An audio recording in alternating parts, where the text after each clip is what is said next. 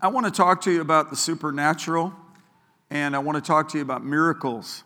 God is miraculous and supernatural in His nature. And because you're made in His image, so are you. And the church is a supernatural enterprise. So it's important for me, as a pastor of a church, to emphasize this. And the goal for me is a phrase I want you to write down if you're a note taker. It's on learning to be supernaturally natural and naturally supernatural. This is helpful to me because supernaturally natural means we don't have affectations, we're not putting on church speak, we're not indoctrinated in a sort of tangential kind of alternate pseudo-culture, but we're in the world, but we're not of it, and we're authentic and we're pertinent for the people around us. And I want to talk about that. It's really important. And then also naturally supernatural, where this becomes first nature to you and me. And it would never be if we didn't see the scriptures and the precedents for the way God does things. But since we have all this documentation, what I said last week, I'll say again, by studying the supernatural activity documented in the Bible, we see the Lord at work among His people. We see His creation. We see the miraculous in Jesus' ministry, in the early church ministry. And then we see patterns for us in our particular lifetime.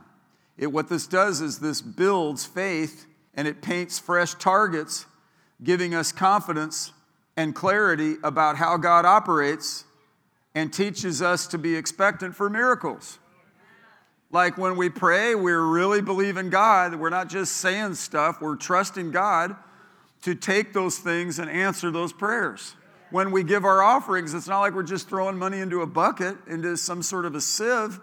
We're intentional. We're giving on purpose. We're giving for God's purposes. When we share the gospel with somebody, we believe what it says in Romans chapter 1, like what Paul said to the Roman Empire. He said, I am not ashamed of the gospel, because it in fact is the power of God to salvation to the Jew first and also to the Greek. Here's my friend Steve Clayman, Jewish.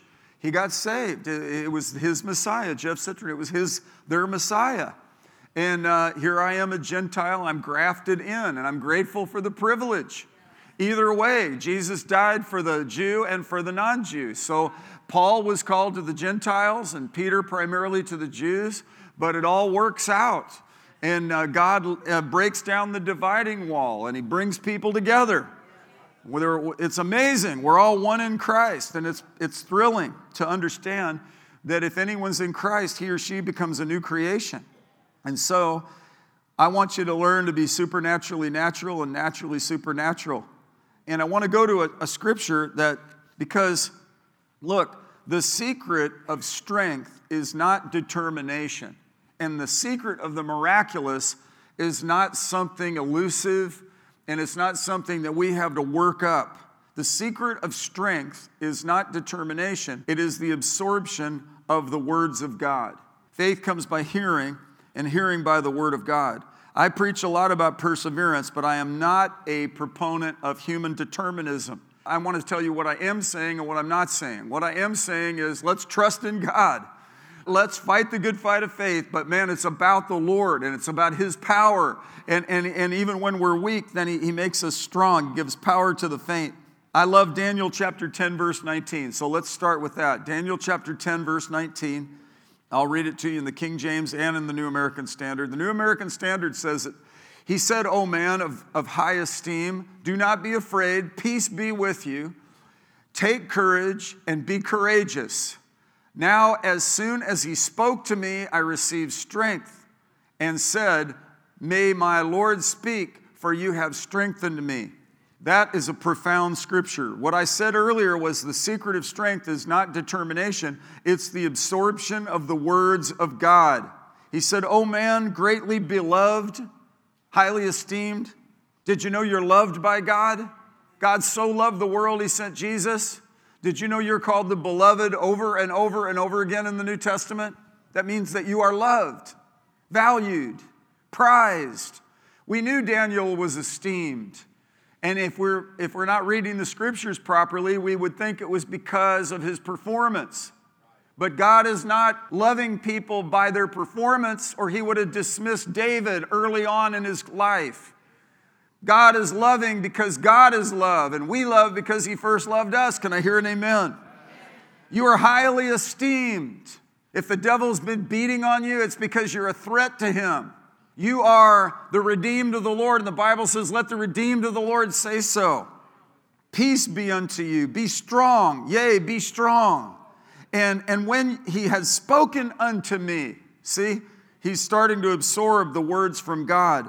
When he had spoken to me, I was strengthened. Say, I was strengthened. See, you might have come in here one way, a bit depleted or down or through the circumstances of life or unusual demonic activity or maybe just disappointment or you've watched too much news or whatever it may be, blasé feelings, haven't slept enough, whatever. But let me tell you, strength comes by hearing God's word. Faith comes by hearing God's word. And I'm teaching about the miraculous, and I'm teaching about the supernatural. And let me tell you, our God is supernatural. Our God is spirit, and those who worship him must worship in spirit and truth. And God said and insisted to Joshua and Caleb, only be strong and very courageous. God instructed Daniel in the context of Babylon. He said, be strong, be strong. He strengthens us with power through his spirit in the inner man, is what Paul prayed for the early church. I pray these scriptures all the time for you guys and for myself. They're great scriptures. The head of the theology department at Missouri Baptist said he prays those prayers for the believers, the epistles prayers. I agree with him. My Pentecostal teachers I listened to said the same thing. Baptist, Pentecostal, Catholic, whatever. We take hold of the promises of God and born in a new birth context, we're going to move out in strength. They that wait upon the Lord will gain new strength. To those who lack might he increases power. He gives power to the faint. Hallelujah. He gives power to the faint, and to them that have no might, he increases strength. I'll tell you, that's my testimony. The miracle of the new birth. The miracle of coming out of callous darkness and nothingness and being convicted by the Holy Spirit that there's a God. To have wide awake, genuine Christians gently communicate the truth to me that we're supernaturally natural and naturally supernatural. Vietnam vet that led me to the Lord was supernaturally natural and naturally supernatural. Jill, who invited me to church, she was just normal. The pastor that was there was very down to earth and normal, no affectations, no frills. It was substance. Hallelujah. We'll be at our best if we'll walk in that as we absorb the words of God. Another scripture, Psalm 119, verse 28, it says, my soul melts for heaviness, strengthen me according to your word. The secret of strength is not determination, it's the absorption of the words of God. We meditate on the word of God. We ponder the pages. We fix our hope on the living God who is so faithful. Now, I'm talking to people in this room that have a mission. You're responsible for some things. Listen to what Noah had in obedience. He prepared an ark after the Lord said to him, I want you to take care of something for me. Not only your family, but animals 2 by 2. And in fact, I'm going to do something where I need a reset on humanity. So would you please save humanity for me? And he said, yes, sir. Joseph was sent to Egypt to preserve not only his family, but even impact Egypt. When Daniel, in fact, was taken from the context of his home and put in the context of Babylon, the 70-year captivity, the Lord instructed him not to decrease, but increase. While all the false prophets were saying it'll be over with fast, Jeremiah had to come along and say, I'm sorry, it's going to be 70 years, but God knows the plans he has for you. Plans for welfare and not calamity, to give you a future and a hope. Said, you'll seek for me and you'll find me when you search for me with all your heart, and I will be found by you, declares the Lord. That's hopeful. That's realism. No, life is not idealistic. It's tough. In fact, George Convey, the guy who helped us get in this building, who I owe so much to for his support, When I talked to so many real estate people, when they found out we were a church and we were trying to get the zoning changed, they didn't want to hassle with it. But George said, well, what's the nature of your business? I said, well, I'm a pastor of a church. And he said, well, I'm on my church board of our building program as Roman Catholic Church. And he said, yeah, I know the people who own that building. Let me help you out.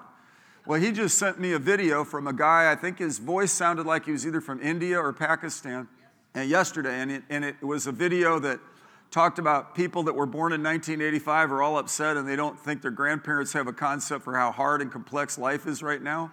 So he said, this guy said, if you were born in 1900, by 1917, when you were 17 years old, the world broke out in World War I, and so many people, millions of people died. And then the Spanish flu hit, and 30 million or something died. And then World War II hit.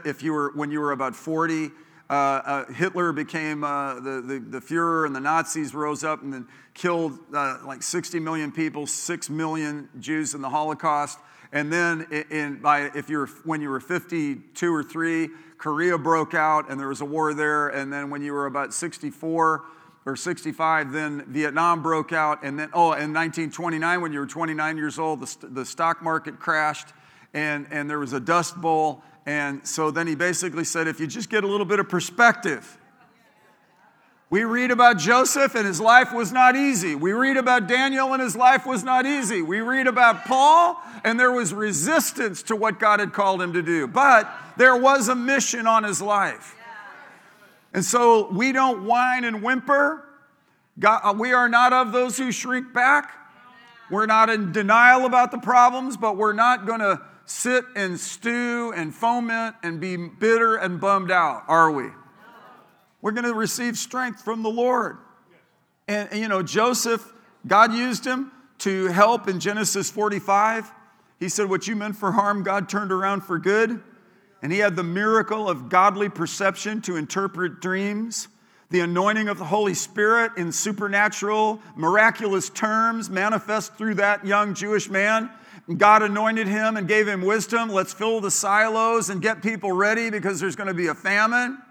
And God anoints people for that sort of thing. Esther, she's soaked in oil for a year.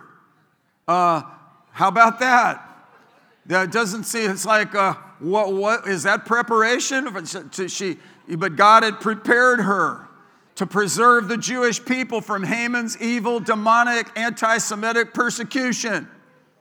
The disciples were sent out in power with signs and wonders following. There was a demon-possessed man that was healed, and he was sent back to his home in Decapolis with a message for his own home. And there's a special work on each life. In Mark chapter 13, verse 34, it talks about the assigning to each one his particular task. Turn to 1 Thessalonians chapter 4, verse 9. I'm preaching on the miraculous. I'm preaching about being supernaturally natural and naturally supernatural.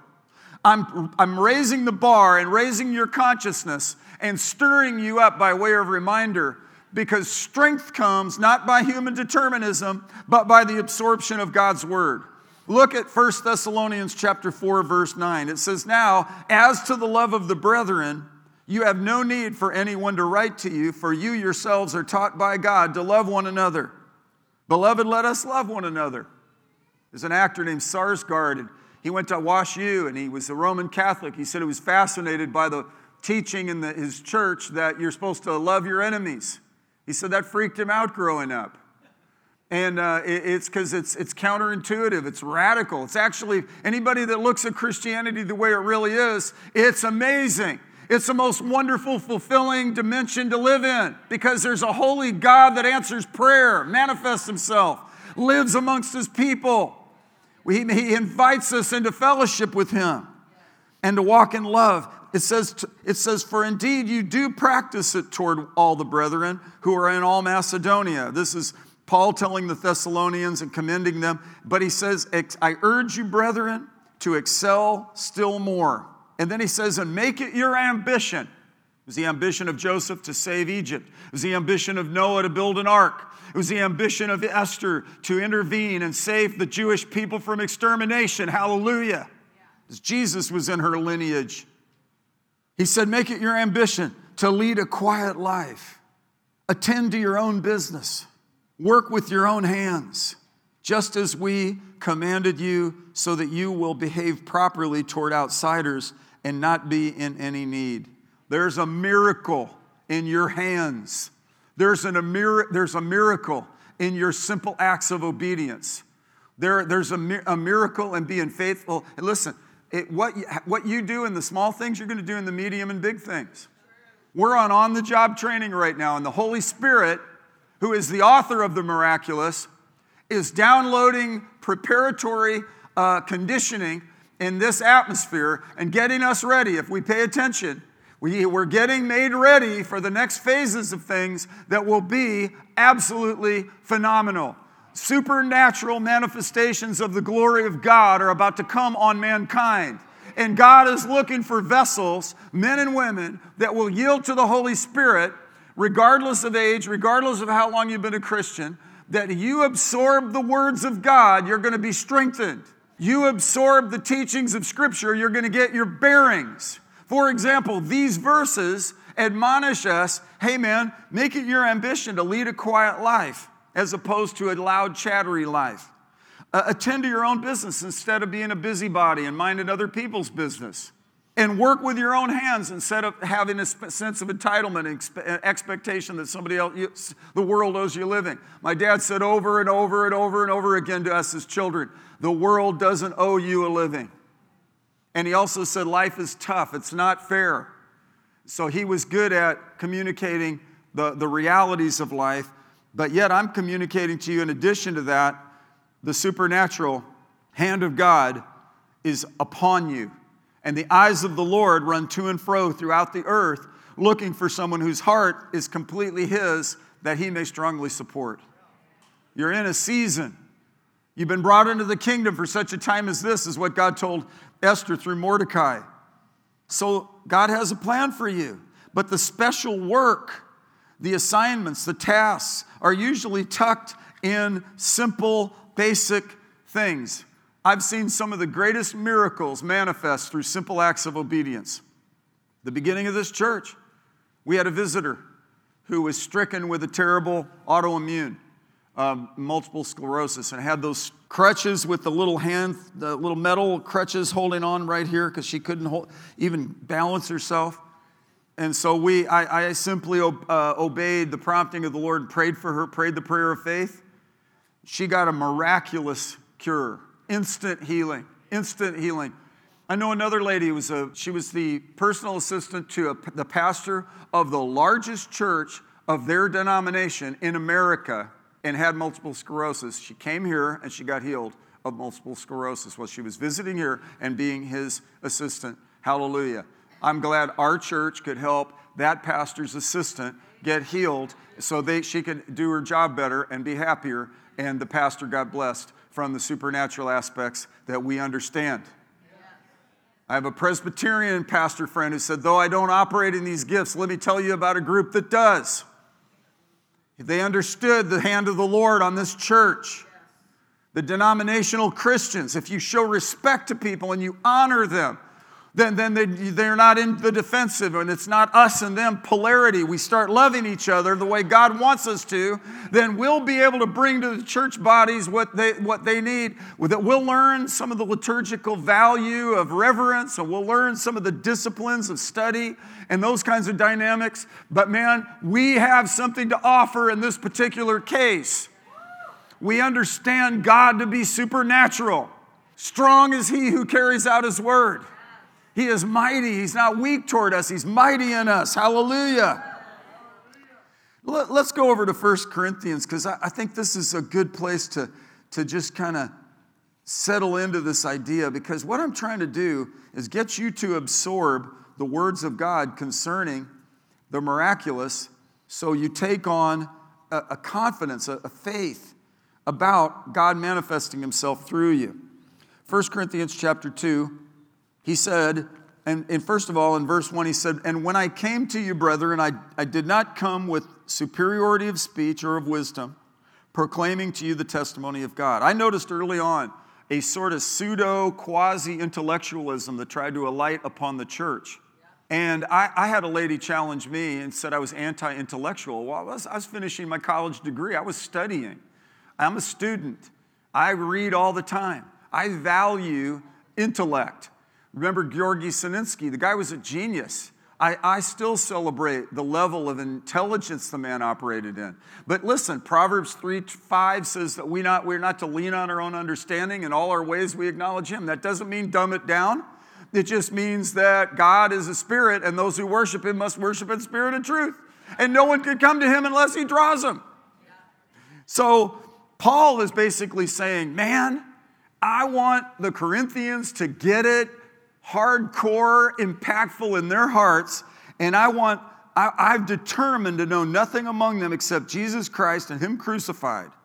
So what he's saying is, I want to be very astute about what Jesus came to bring, who Jesus is, that what he brought, what he fulfilled. He fulfilled the law. The law and the prophets are all summed up in him. He is the Messiah, the Savior, the Redeemer, the healer.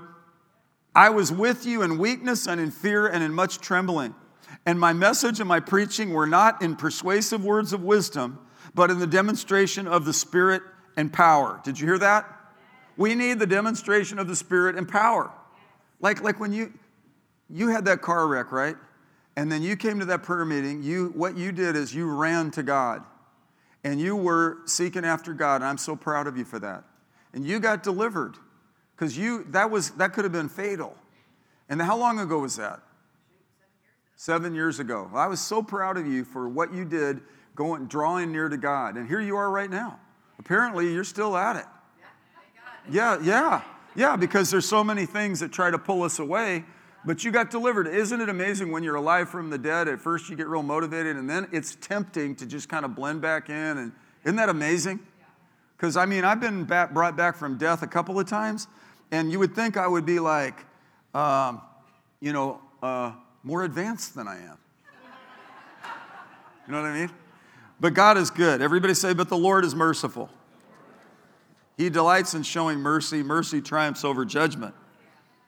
He said this, I was with you in weakness and in fear and in much trembling. Now, that's not Paul the Apostle making a bad confession. Paul is saying, I'm not doing it in my own power. I'm not coming in my own prowess. I'm not leaning on my intellectualism. I'm not leaning on my verbosity or my skill set with words. He said, my message and my preaching were not in persuasive words of wisdom, but in demonstration of the Spirit and power, so that your faith would not rest on the wisdom of men, but on the power of God.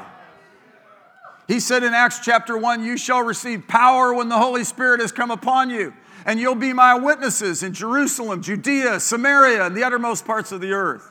He said, go into all the world and preach the gospel to every living creature. And then he said in Mark chapter 16, verse 16, these signs will follow those who believe. In my name they'll cast out demons. There are disembodied spirits called demons. And we must rebuke them and take authority over them and bind the strong man so that we can spoil his goods. Principalities over cities have to respond to what we're saying and what we're seeing. The world, the church, people, their destiny is tied up as to whether or not you and I will absorb God's words and act on them sufficiently in order to see the salvation of the Lord hit our generation. It's not just sovereignly, God's going to do whatever he wants to do or not. God has given us a mandate to be doers of the word. So that's not just a sovereignty thing. In his sovereignty, he said, I want you to take a stand. I want you to learn. I want you to study to show yourselves approved unto God. I want you to pray in faith. You hear that? Listen, there are people on the other side of this message right now that are in desperate need to be born again. And Paul, he said, in this case, man, I just decided I'm going to come in here and trust God for the miraculous. And then he said this, he goes on, and I'll go down because I don't have time to read the whole chapter, but you should read the whole chapter. This chapter it'll mule kick the unbelief right out of your life. Verse 14 says, a natural man does not accept the things of the Spirit of God, for they're foolishness to him, and he cannot understand them, because they are spiritually appraised. But he who is spiritual appraises all things, yet he himself is appraised by no man. For who has known the mind of the Lord that he will instruct him? Then it says this, but we have access to and can tap into and read and study and learn and have the mind of Christ. Jesus is the head of the church. Natural people don't even get it. They don't accept it. But when you're spiritual, you can appraise all things. You walk supernaturally natural and naturally supernatural. There are jewelers that can take a little magnifier and they could look at a jewel and they can see where the occlusions are. They can see the clarity, the color. They could look at it and say, I think the origin of this is in South Africa, or it's from India, or it's from South America. They have this kind of ability to appraise things. There are real estate people that can drive curb appeal. They can drive from the street and they can look at a house and just generally nail it. This is the neighborhood. This is the school district. This is the age of the housing. This is, there's a new roof on it or an old roof. And then how many? Then they'll ask a few more questions in their appraisal. 4 bathrooms, 6 bedrooms, or 1 bed, whatever it is, and they can tally it up. They can appraise things.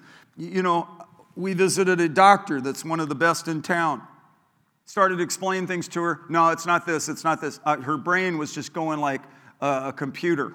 And no, she started to gradate everything while we were communicating with her, before she even looked under the hood or anything, before she got the stethoscope out. And it was amazing to me. She appraised the situation with her skill and her knowledge.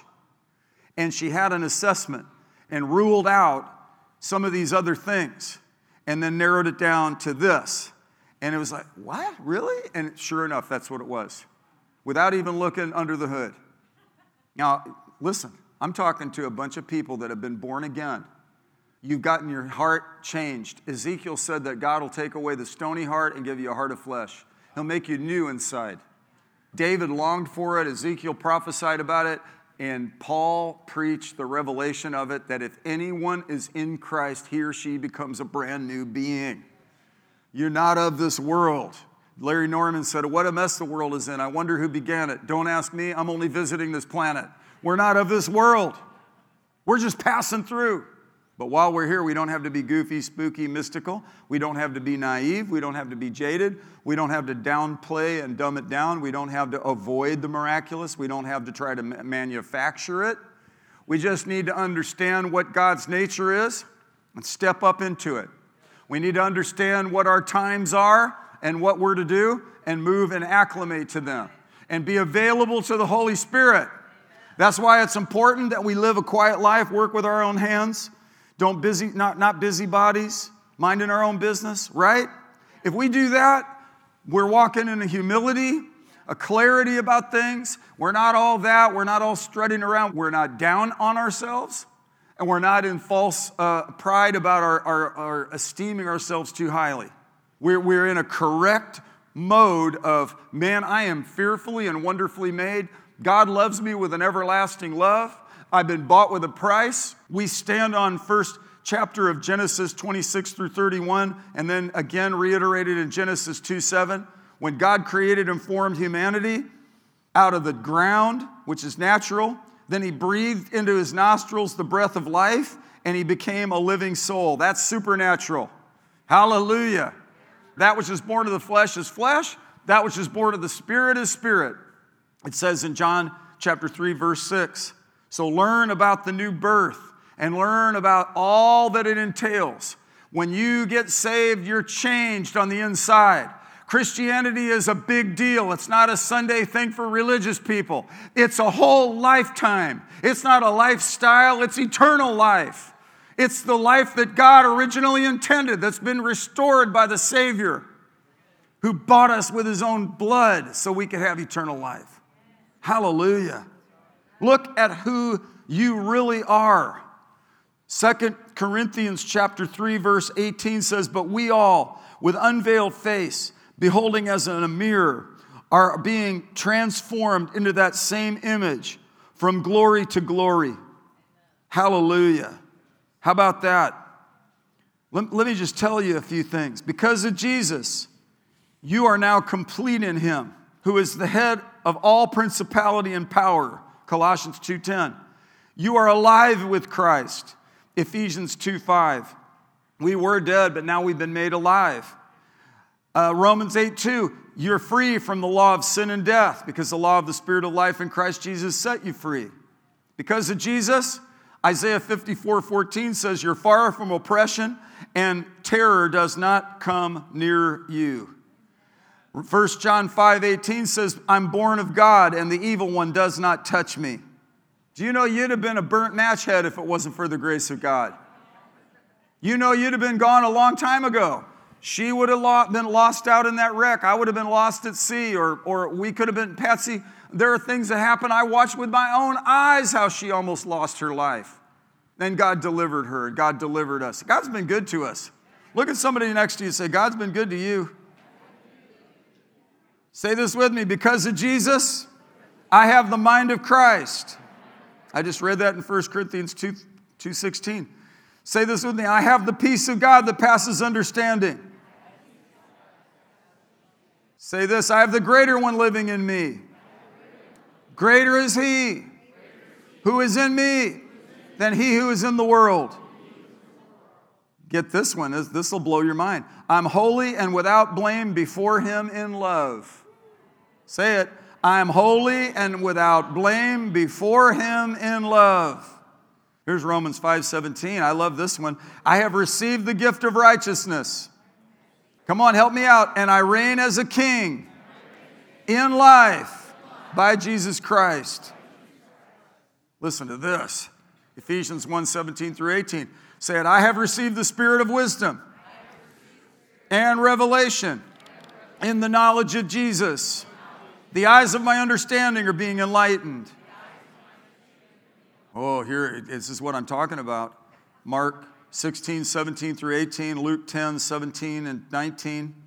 I have received the power of the Holy Spirit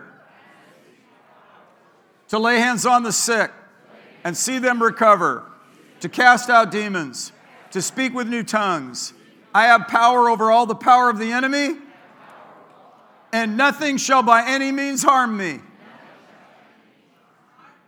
See, it's not human determinism that makes you strong. It's absorbing the words of God. And so speaking these words is profound. Say this with me, Colossians 3:10. He says, I have put off the old man, and I put on the new man, which is renewed in the knowledge after the image of him who created me. Try that. We're being renewed in the spirit of our mind. Luke 6:38. I have given, and it is given to me. Good measure, pressed down, shaken together, running over. Blessings are poured into my lap. Listen, when I went on my first mission trip, I had goals. I prayed. God opened a door for me in England. The man and woman that opened the doors to me, we met on a mission trip in Jerusalem. And they were mighty, mighty people. He was in the Royal Air Force in World War II. Mr. Brooks, her name was Irene. She's going to be 100 years old this month. And she was they started a radio station. It's one of the biggest Christian radio stations in all of Britain. So she knew everybody. She knew the leaders of the Elam Pentecostal Church, of the Assemblies of God, of Methodists, of the Anglican Church. I mean, I had so much opportunity and so much favor. And I had so much favor. And I was believing God for, God's told me to speak on the baptism of the Holy Spirit and on soul winning. So I was going to teach on that, and I needed books. So I prayed and believed God for books. I prayed for the money to go on the trip. I didn't send out a newsletter. There's no such thing as a GoFundMe page. And I still have never sent out a newsletter. Because I knew I had to trust God. And if this wasn't going to work on these levels, then I had no business going into the ministry. Yeah. So then God provided on such a level for me. The doors opened. The head of the publishing company himself heard what I was doing and gave me the books at cost. And God provided the money for me for cost. And I was able to take those books and give them all out. and it was revolutionary to people. I went into an Assembly of God church, and the worship leader got baptized in the Holy Spirit. The youth pastor got baptized in the Holy Spirit. How do you become a youth pastor and a worship leader in an Assembly of God church and not be filled with the Holy Spirit? Well, they were stuck trying to think, they had to get holy enough to get it. And I let them know that, man, you'd be waiting around forever, that God just is going to help you out. And they got wonderfully filled with the Holy Spirit. Everybody say, God supplies. Look at somebody next to you and say, God is working things out for you. Look back at him and say, quit talking to me. Now listen to this. Listen to this. Say this, because of Jesus, I have no lack. For my God supplies all of my needs, according to his riches and glory, by Christ Jesus. So your faith is getting built in this. Ephesians 6:16 say, I quench all the fiery darts of the wicked one with my shield of faith. Philippians 4:13, I can do all things through Christ who strengthens me. These works and greater works shall I do because of Jesus. Did you hear that? Say, I am God's workmanship, created in Christ for good works, which God prepared beforehand that I should walk in them. Couple more. I am a new creature in Christ. Here's another one. 1 Thessalonians 5:23. This is where he'll sanctify you wholly, and that your whole spirit and soul and body will be preserved, complete, without blame at the coming of our Lord Jesus Christ. How about that? Say this with me. I am a spirit being. I'm alive to God. Look at somebody next to you and say, watch out. 2 Corinthians 4:4. See, I'm a believer, and the light of the gospel shines in my mind. Say this with me. I have this treasure in earthen vessels. See, that's the peculiar aspect of humanity. We're made out of the dust of the earth. That which is born of the flesh is flesh. We're natural, but then we've been born again of the incorruptible seed of the Word of God, and we have this treasure in an earthen vessel.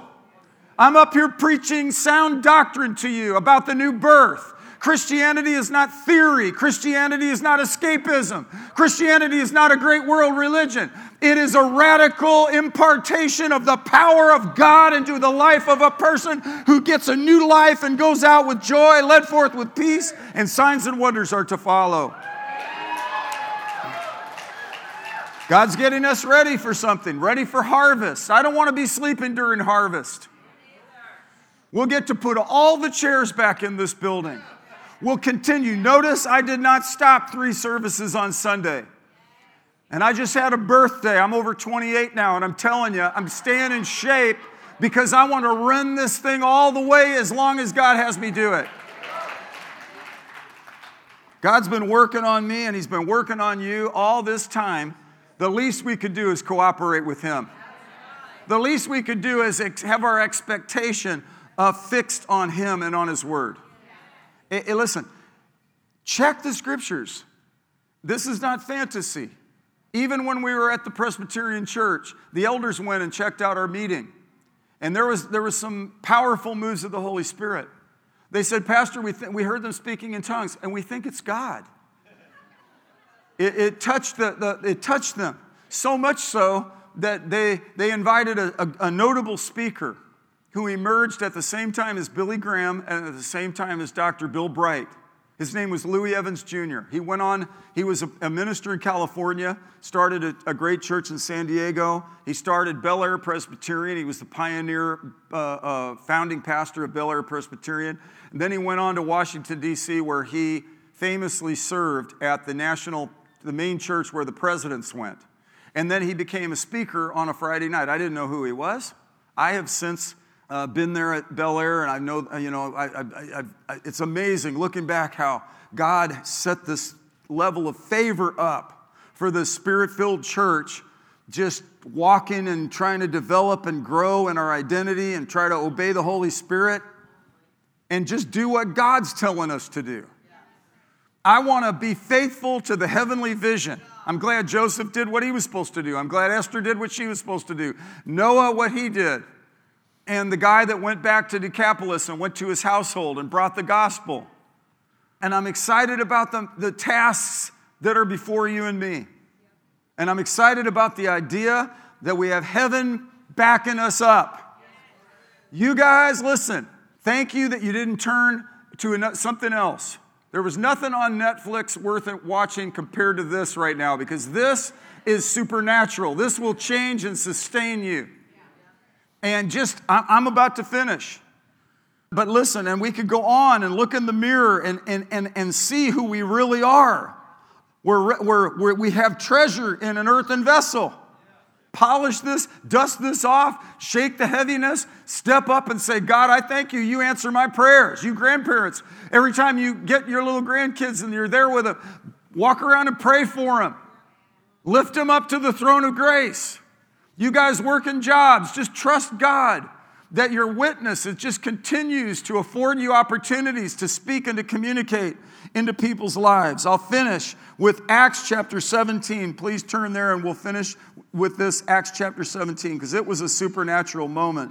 And this is how I want to end.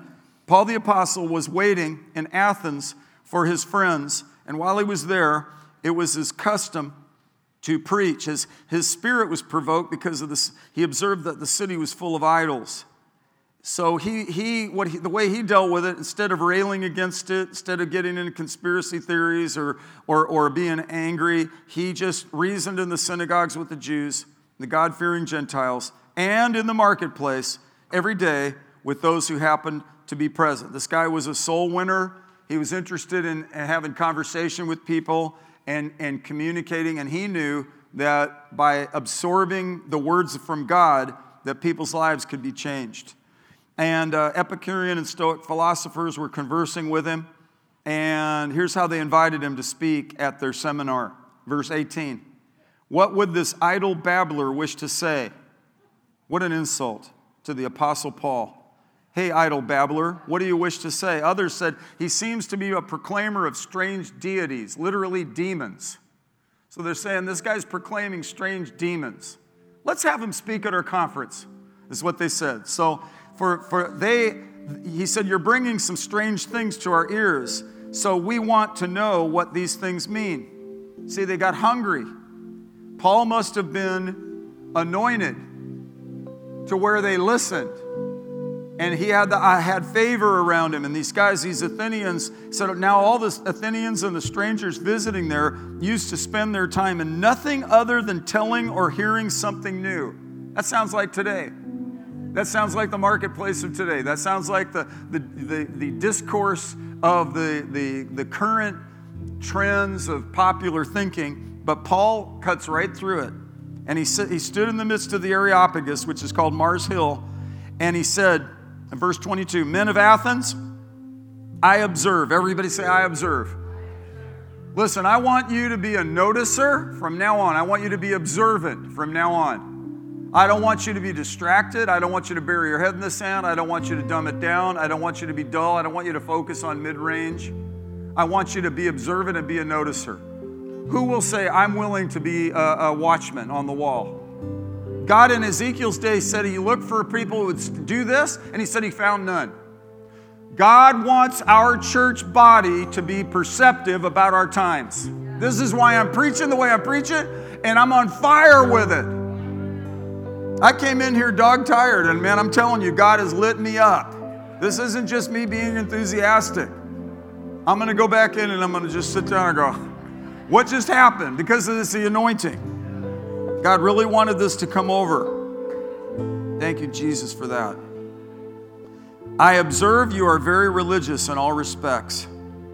While I was passing through and examining the objects of your worship, see, when you're a noticer, I considered the dynamics of the business owners of our valley. God planted us in this neighborhood. I'm a student of the atmosphere God planted me in. You watch and you listen. You pay attention. And why? Because you love the people so much. You desperately want to figure out their dialect so you could get this hope into their lives before they die and go to a Christless eternity. You want to win people to the Lord. He said, I noticed you had this altar with the inscription to an unknown God. Therefore, what you worship in ignorance, this I proclaim to you. The God who made the world and all things in it, since he is the Lord of heaven and earth, does not dwell in temples made with hands, nor is he served by human hands as though he needed anything, since he himself gives to all people life and breath and all things. This is good preaching right here. They called him a babbler and an idle babbler and a proclaimer of strange deities. Then he comes up with this. They're like, He said, and he made from one man every nation of mankind to live on all the face of the earth, having determined their appointed times and the boundaries of their habitation. We're not in Esther's time frame right now. We're not in Noah's time frame. We're not in Joseph's time frame. We're not in the early church's time frame. We're in our time frame. And we learn from everything that we see in antiquity, and we learn from the Old and New Testament. We learn the miracles of the New Testament. You look at the miracles of Jesus, turning water into wine at Cana, feeding the 5,000, and raising Peter's mother-in-law from the fever, and on and on and on and on. Meditate on it. Because strength does not come from determination. Strength comes from the absorption of the words of God.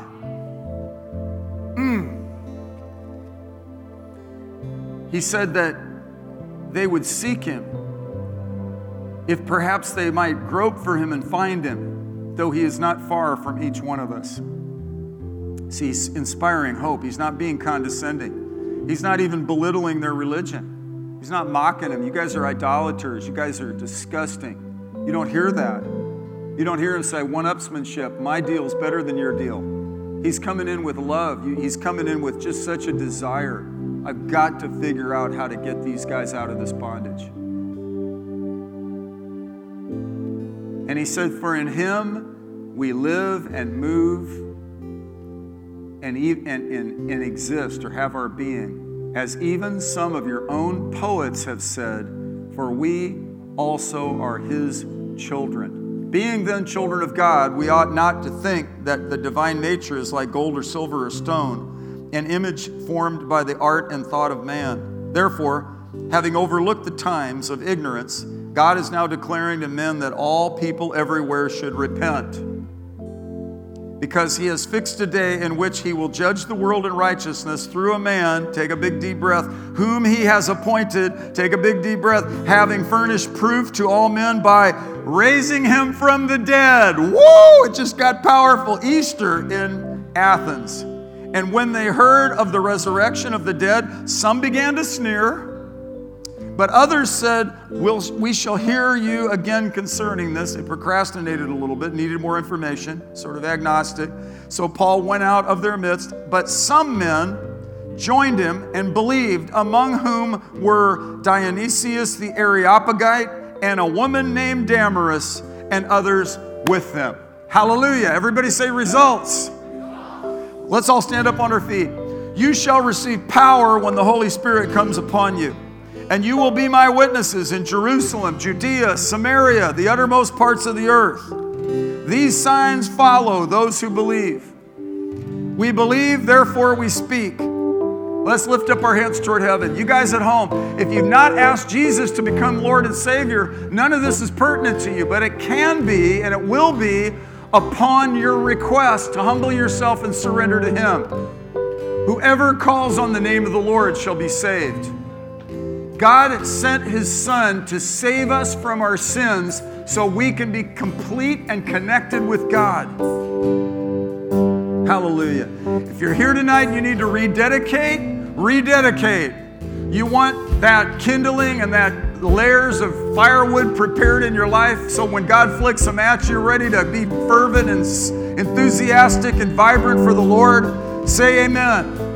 Father, I pray in the name of Jesus that you cause a supernatural refreshing on every man, woman, and child at the sound of my voice. Father, I pray there be such signs, wonders, and miracles, attesting manifestations for the common good, for the glory of God, for the people to have an aroused awareness and an awakening of who you are. I bind every evil spirit that's been sent to hinder. I break the power of sin and Satan over our lives in the name of Jesus. The blood of Jesus cancels out our debt of sin and breaks every barrier that would try to hinder the plan of God in our generation. Say this with me. Heavenly Father, in the name of Jesus, I'm trusting you for the miraculous, supernatural signs and wonders in and through my life, in my church, in St. Louis, in the bi-state area, in all of North America. We pray for those in authority over us that they make the right decisions. The heart of the king is in the hand of the Lord. We pray and bind demons and evil forces that would try to hinder our freedoms. And we pray the word of God will go forth in power, unhindered, with signs following. Hallelujah! In Jesus' name, amen.